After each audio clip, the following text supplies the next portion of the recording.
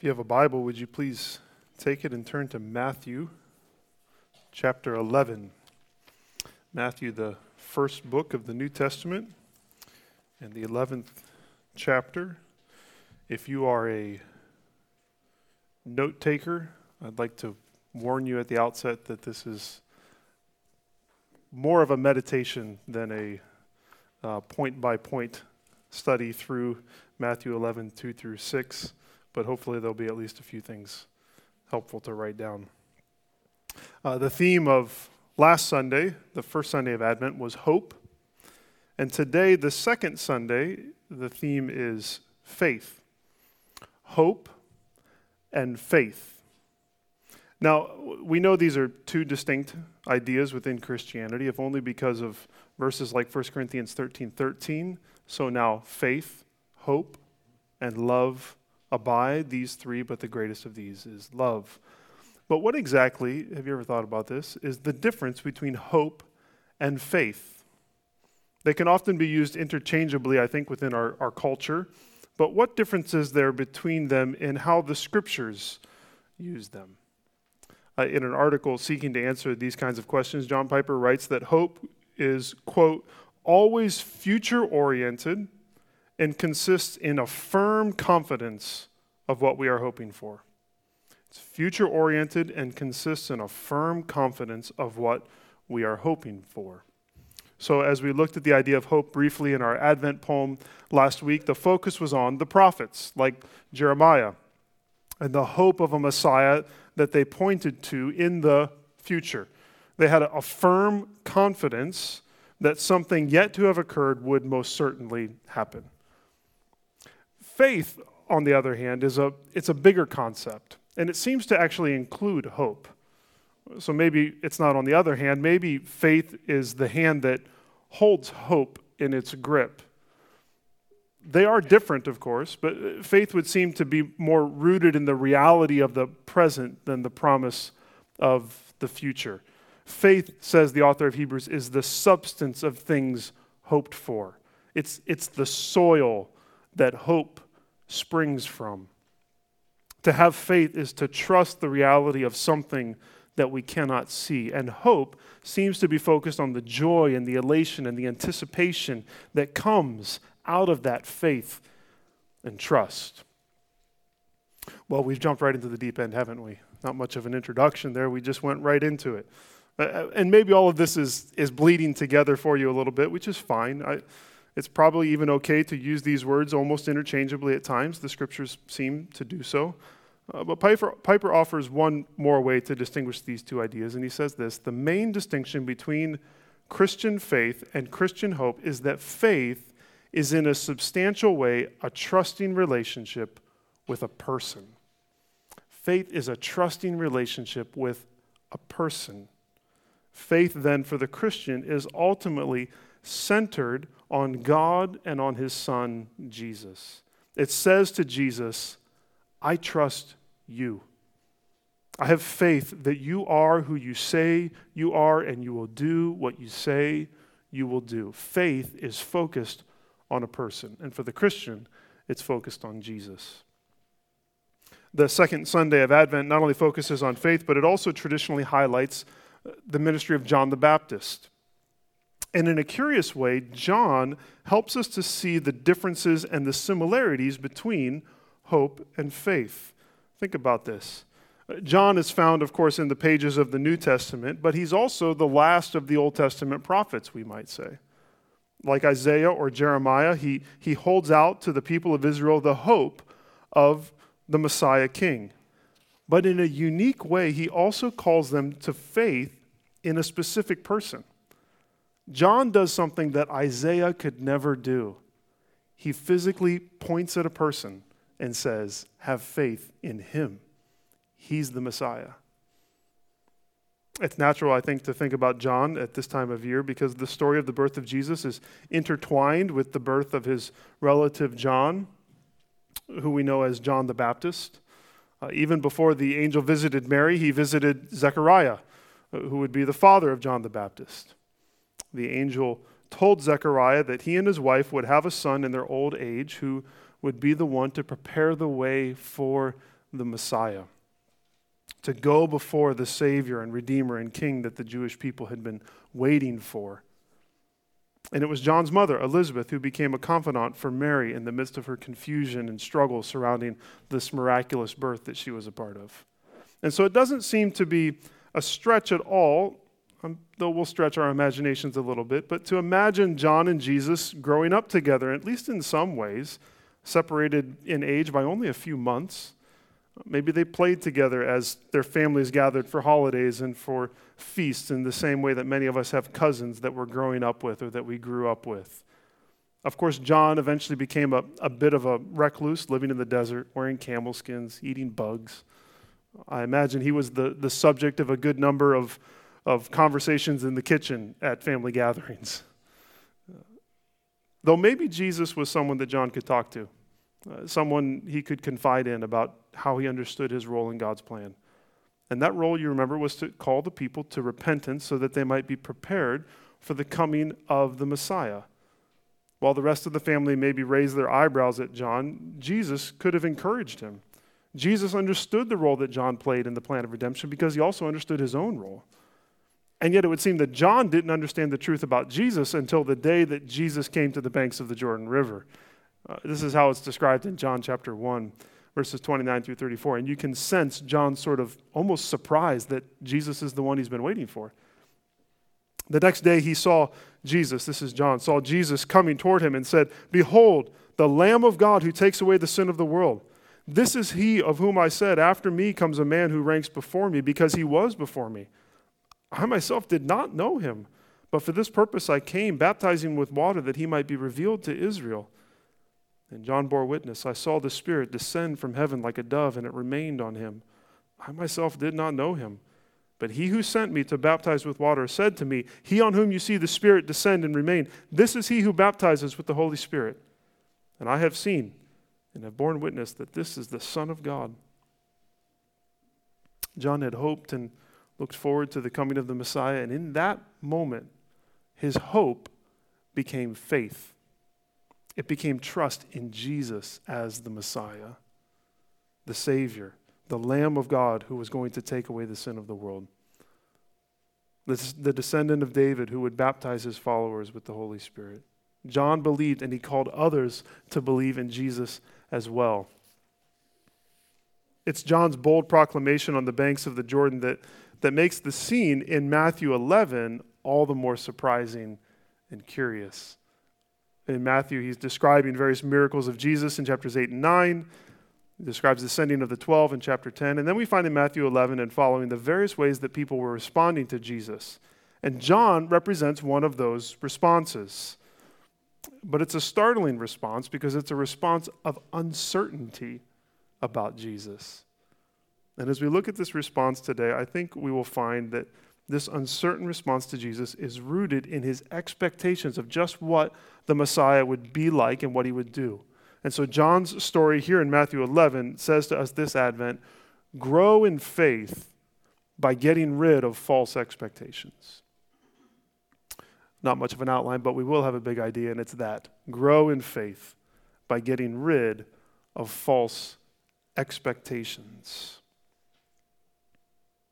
Christmas, of course, is a season of expectation and expectations. Our family, probably much like yours, has various traditions.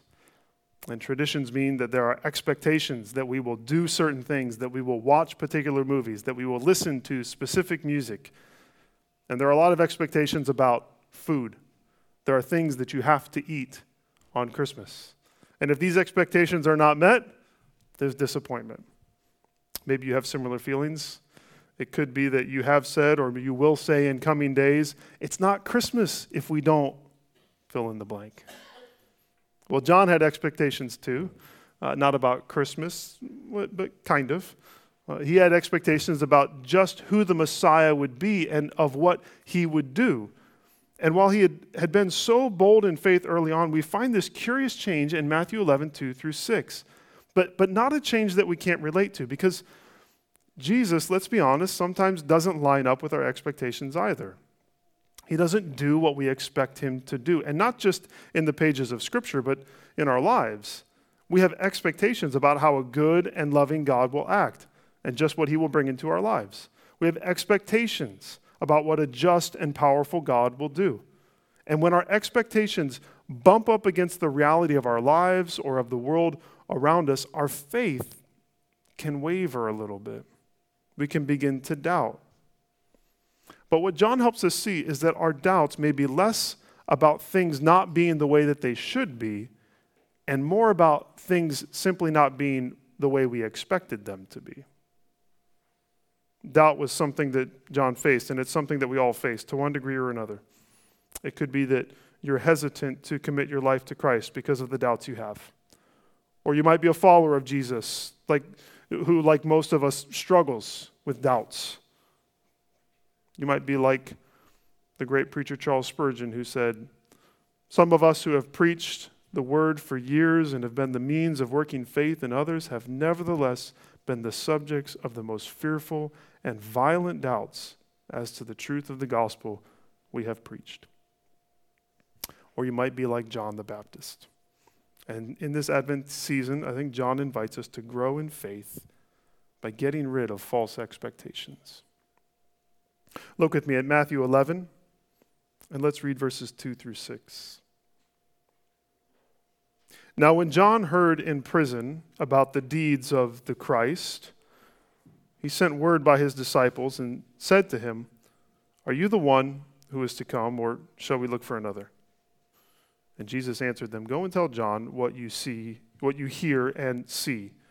The blind receive their sight, and the lame walk. The lepers are cleansed, and the deaf hear, and the dead are raised up, and the poor have good news preached to them. And blessed is the one who is not offended by me." It would seem to me that doubt is something that John came by honestly. Luke opens his gospel with the story of John's father, Zechariah. We've already mentioned that an angel told he and his elderly wife that they were finally going to have the baby that they had prayed for. But we didn't mention that Zechariah didn't believe the angel.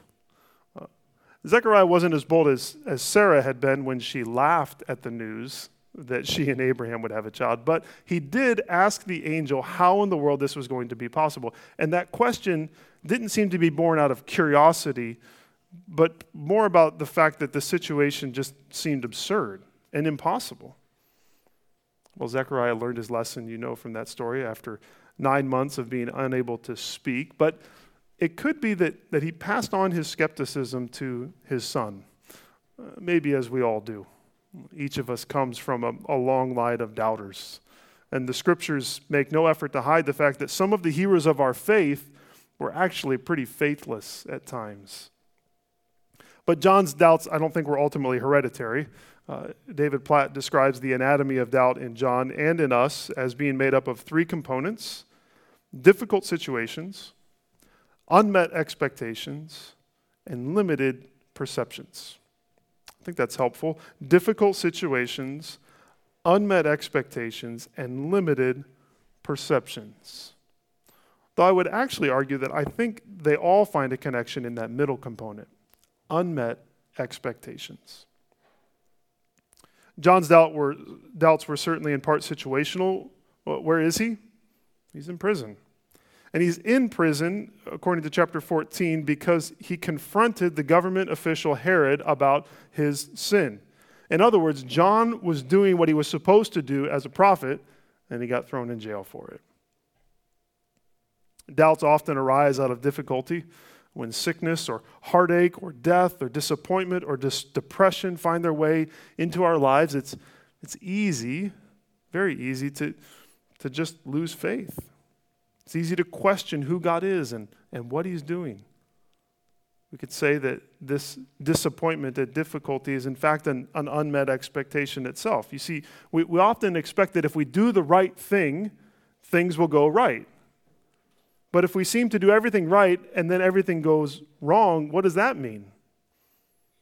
The health, wealth, and prosperity gospel is attractive because that's how our minds process blessings and goodness in life. But the scriptures are clear that in this life, there is no guarantee that every moment of your life is going to look like a Hallmark Christmas movie. If we can't throw off those kinds of expectations, then we're going to slowly spiral to the point of losing our faith completely. Of course, maybe John actually fully expected that he was going to suffer from doing right. It's what all the prophets before him had faced. And while being in prison wasn't necessarily helping him to have faith in what Jesus was doing, his unmet expectations seemed to have more to do with how the Messiah was supposed to be at work in the world, according to John. His question in verse 2 was prompted after hearing about the deeds of Jesus. And while he had been confident about Jesus being the Savior of Israel earlier, something about the character of Jesus' ministry seemed to shake his faith. It's hard to say. Maybe he shared some concerns with the Pharisees. Maybe he didn't like the way that Jesus appeared to break the Sabbath or the other ceremonial laws. Maybe he was surprised at the lack of acceptance in general amongst the Jewish people. Or maybe John, the one who had called people to repent, the one who called the religious elite a brood of vipers, maybe he expected a little less healing and a little more judgment. Back in Matthew 3:11 through 12, John said this to the crowd. I baptize you with water for repentance, but he who is coming after me is mightier than I, whose sandals I am not worthy to carry. He will baptize you with the Holy Spirit and fire. His winnowing fork is in his hand, and he will clear his threshing floor and gather his wheat into the barn, but the chaff he will burn with unquenchable fire. And yet for all John's predictions about fire, he wasn't hearing about Jesus bringing a lot of fire. No, rather, he's in prison. John's in prison while unrighteous people like Herod are still sitting on thrones. So if Jesus was the Messiah, then why was this happening? John was likely expecting the ministry of Jesus to be filled with judgment on God's enemies and glory for those who followed him. Therefore, I actually wonder if John's question was a veiled bit of prodding from his relative who had known Jesus for decades. Maybe the question, are you the Messiah or are we waiting for another, was John's way of saying, you're the Messiah. What are you waiting for? And this is where we find John's limited perspective. He had expected that the blessings of forgiveness and grace to God's people would arrive at the same time as worldwide judgment and the glorification of the Messiah. He assumed, as many people did, that the coming of the Messiah meant the arrival of the kingdom in fullness. But that was not the case. So when Jesus responds to John, he tells John what John already knew. He tells the disciples of John to go back to John and report all that they had seen and heard, to tell John about the miracles being performed and the good news being proclaimed to the poor. But John already knew all of this. In fact, that seemed to be what was prompting the question. And yet Jesus seems to reframe things for John. Craig Bloomberg says this about the list that was sent to John. Jesus wants to remind John of the messianic significance of some of the specific miracles of healing. Such works were in fact undermining the evil powers of the universe, even if in surprising ways. So Jesus wants John to remember Isaiah 29, 18-19. In that day, the deaf shall hear the words of a book, and out of their gloom and darkness the eyes of the blind shall see. The meek shall obtain fresh joy in the Lord, and the poor among mankind shall exult in the Holy One of Israel. John is doubting. He's anxious, and Jesus wants him to think of Isaiah 35, 4-6. Say to those who have an anxious heart, be strong, fear not. Behold, your God will come with vengeance, with the recompense of God. He will come and save you. And what will it look like when he comes? Verse 5. Then the eyes of the blind shall be opened, and the ears of the deaf unstopped. Then shall the lame man leap like a deer, and the tongue of the mute sing for joy. Here's what I think is going on. I think that Jesus wants John to see that he is in fact bringing judgment and condemnation on wickedness, but he's doing it by reversing all of the ways that wickedness had broken God's good world. He's judging the darkness by bringing light. He's condemning blindness by bringing sight. He's destroying disease by bringing health. He's conquering death by bringing life. Like John, the delay of God's clear judgment of evil can cause us to doubt. We see all the wickedness around us and all the effects of our sinful and selfish choices, and we want God to come and destroy the darkness in this world and the darkness that's still in us. But in that expectation of clear condemnation, we might miss the quiet ways that light has come and is coming into the world through Jesus and through his followers.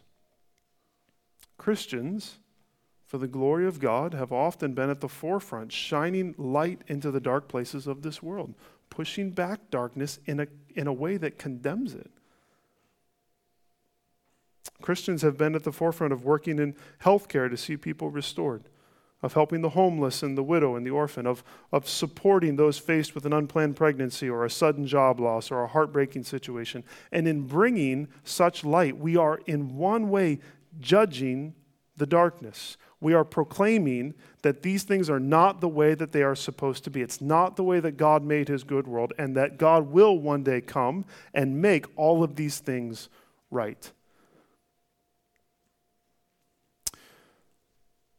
Here's a holiday photo tip for you.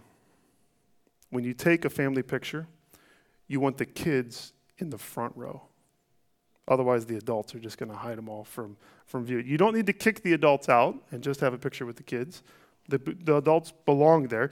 Just put them in a place where they're not blocking all of the children, okay? That's a really good tip. You probably didn't know that one, did you?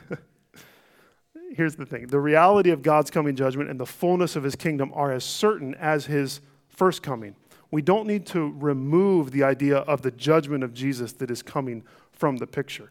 We just need to keep it from blocking the ways that God's kingdom is among us right now. Our longing for these good but future things can keep us from seeing the ways that Jesus, the light of the world, is condemning the darkness through all of the goodness and the love that he has shown us. And if we miss that, we'll become a grumpy church, just disgruntled that the kingdom isn't fully here, all the while missing the ways that God's love and grace and light have broken through. We'll become discouraged in our individual lives, seeing only the ways that things go wrong, instead of all of the ways that God's goodness is pushing back the darkness. We'll cross our arms instead of reaching them out to show the world and one another the goodness of God's kingdom. And we will fail to announce the message of the good news that's found in the fact that Jesus has most certainly come. Remember, John's disciples were to tell John what they saw, but also what they heard. And what they heard was a message of forgiveness for sins and welcome into God's fold being proclaimed to who? To the poor. This too was a sign that Jesus was the one John and everyone else was waiting for. Jesus connected the dots for us when he began his ministry by quoting Isaiah 61 and saying that he had come to fulfill those words. Luke 4:18-19, Jesus proclaims this, quoting Isaiah, "The Spirit of the Lord is upon me because he has anointed me to proclaim good news to the poor. He has sent me to proclaim liberty to the captives and recovering of sight to the blind, to set at liberty those who are oppressed, to proclaim the year of the Lord's favor."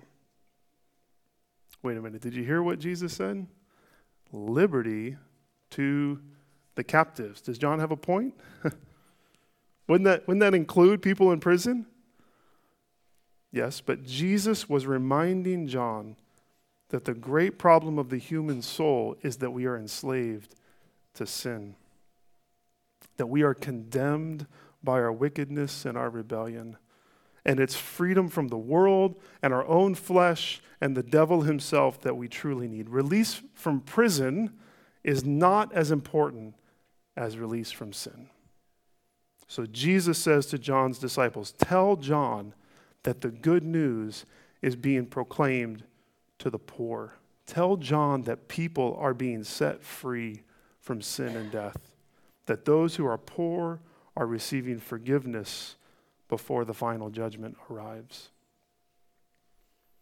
Again, Craig Bloomberg is helpful. He says this, in his sermons, Jesus has emphasized that he is inverting the world's standards of greatness. So it should surprise no one that his concept of messiahship did not involve political or military aspirations. No, Jesus has not come in his first advent to fully reign as king over the nations. He has come to be accepted by those the world rejects and to be rejected by the world so that he can bring forgiveness of sins to everyone who will repent and believe. He's come to die so that we might live forever. He's come to announce the blessings of Matthew 5, 3-12. Blessed are the poor in spirit, for theirs is the kingdom of heaven. Blessed are those who mourn, for they shall be comforted. Blessed are the meek, for they shall inherit the earth. Blessed are those who hunger and thirst for righteousness, for they shall be satisfied. Blessed are the merciful, for they shall receive mercy. Blessed are the pure in heart, for they shall see God. Blessed are the peacemakers, for they shall be called sons of God. Blessed are those who are persecuted for righteousness' sake, for theirs is the kingdom of heaven. Blessed are you, John, when others revile you and persecute you and utter all kinds of evil against you falsely on my account. Rejoice and be glad, for your reward is great in heaven. For so they persecuted the prophets who were before you. And for John, Jesus adds another beatitude in verse 6 of our passage. Did you see it? And blessed is the one who is not offended by me, who is not scandalized by me. Why does Jesus say that? Well, in all of our trying to understand what's behind John's questions, we know that Jesus knew the hearts of everyone. He knew those who truly accepted him. He knew those who completely rejected him, and he knew the source of the doubts that filled John's heart. He knows the source of the doubts that fill your heart and my heart. And for those who doubt, his call is to not be scandalized by him. So, what would be the opposite of being offended or scandalized by Jesus? What would it mean for John to not be offended by Jesus' apparent softness on judgment, for his inaction in releasing him from prison?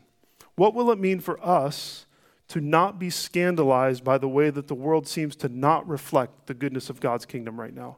What will it mean for us to not be offended by the cross or by the death of the Messiah? I think it means faith. I think it means trust. It will mean looking at Jesus even when he is confusing, and even when his ways don't make sense, even when we're suffering for doing what is right or suffering for no apparent reason at all. It will mean looking at him and saying, I trust you.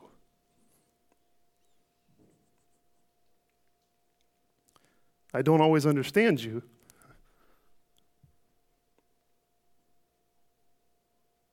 but I trust you.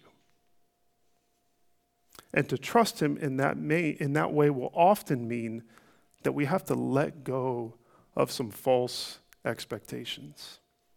It will mean we have to dig down in our hearts and see, what do we want Jesus to be that he's not being for us, but that he never said he would be?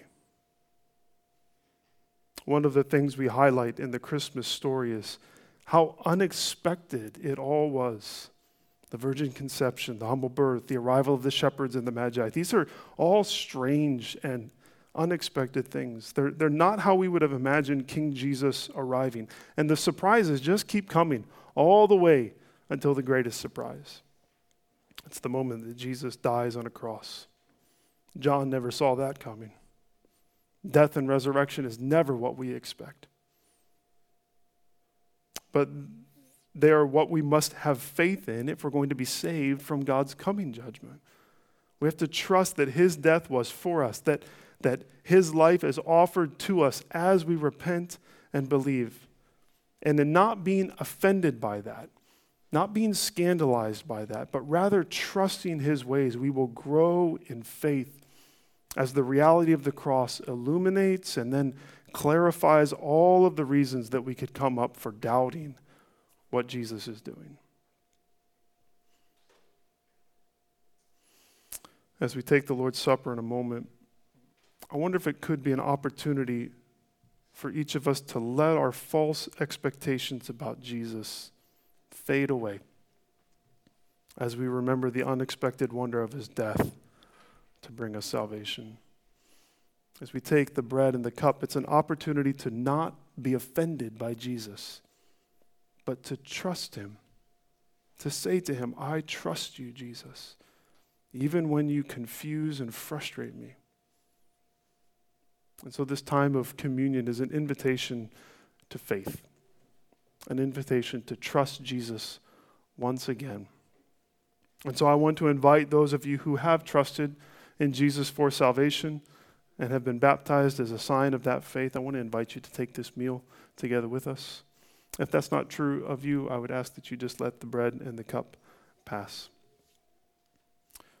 Let me give us a moment of silence to prepare our hearts to take this meal together. And then, Jake, would you be willing to help me pass the bread and the cup? So we will take a moment of silence. I will pray, and then we will pass the bread.